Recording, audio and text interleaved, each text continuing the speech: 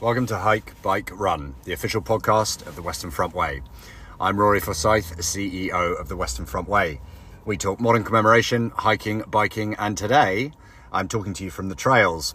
I said one of the reasons that I wanted to do this form of podcasting, informal as it may be to some, is so I can talk to you from the place where we operate mostly and where everything happened.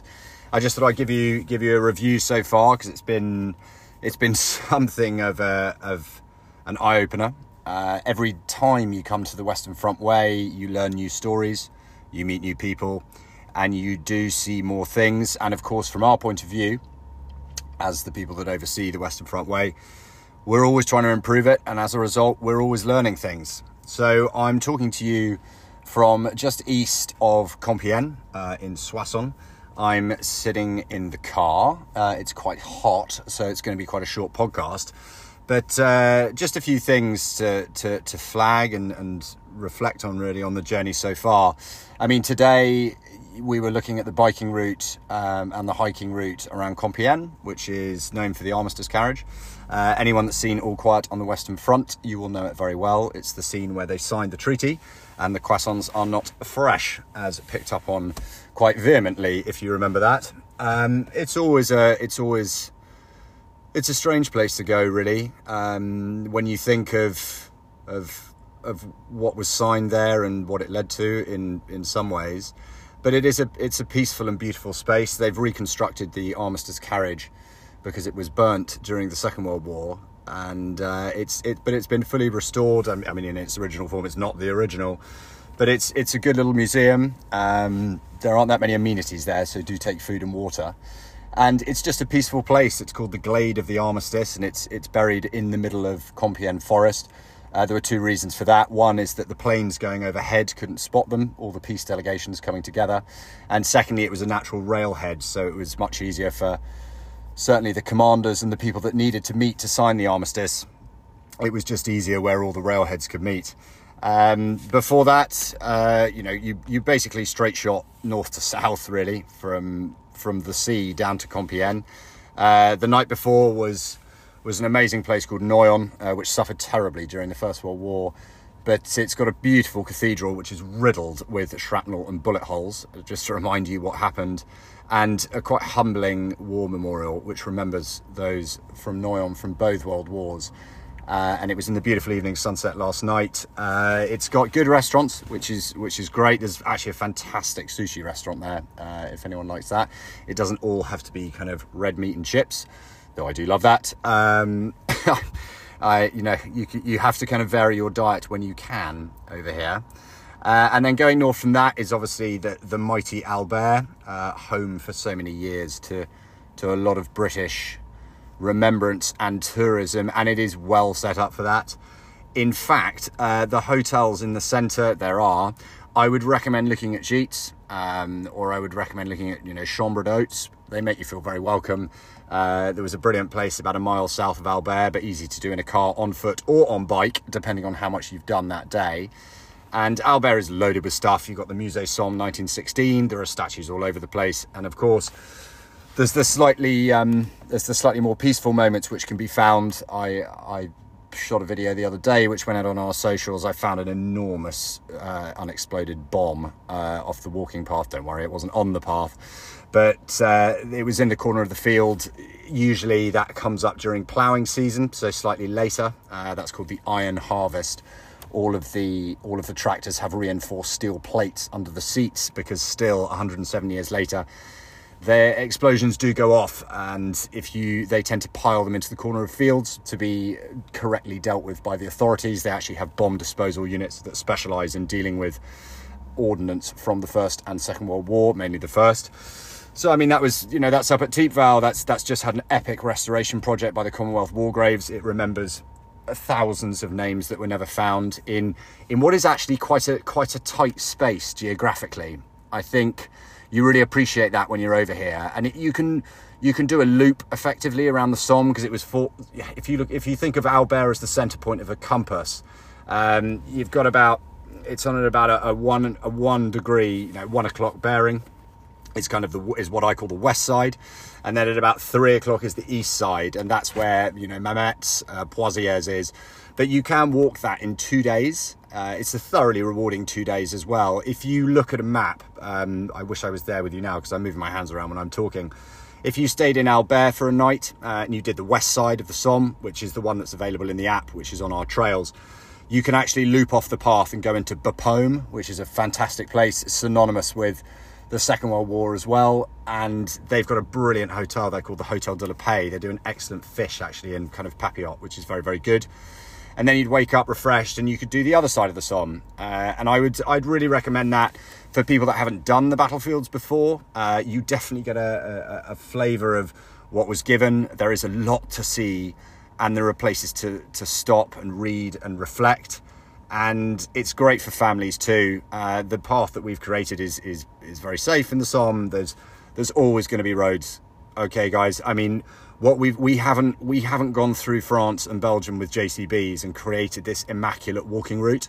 It's going to take time for it to be perfect, but what we have done is we've put it on trails and tracks where we can, and there are some D roads that you do have to walk along. That's perfectly natural. They're very quiet, you know, always walk with the traffic coming on to you. You know, you will know all this because the people listening to this, you are long distance walkers and hikers and bikers and runners. But over time, this will develop. I mean, it would be unrealistic to expect the nation that has 900 kilometres of it running through it to immediately implement, you know, a mark. I mean, even if they were to mark the current route on posts in both directions, you're looking at a cost of 4 to 5 million euros.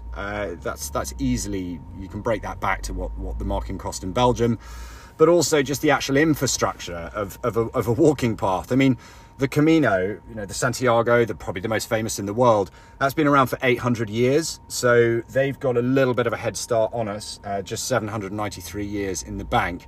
And still there are places that are being improved, that need work. It's the same for us. And I think that's actually what we're finding is a lot of the people that are doing the Western Front Way are doing the whole thing. I'll be the first to admit I didn't think that would be the case. It's naturally broken into 10 walking stages and seven bike stages. I thought there'd be a lot of stage mentality. I'm going to do 3-4 days and then I'm going to come back, see if I enjoy it. That's not the case. 80 to 90% of our users this summer, of which there are hundreds, are doing the whole thing. It's become is it a pilgrimage? I don't know. That's for you to discuss because the word pilgrimage is very closely linked with religion. That's up to you. Is it a journey? Yes, it is. Is it an adventure? That's up to you again. Is it a history lesson? Again, your choice. But there is a heck of a lot of different ways to come at this. There's a lot of dimensions.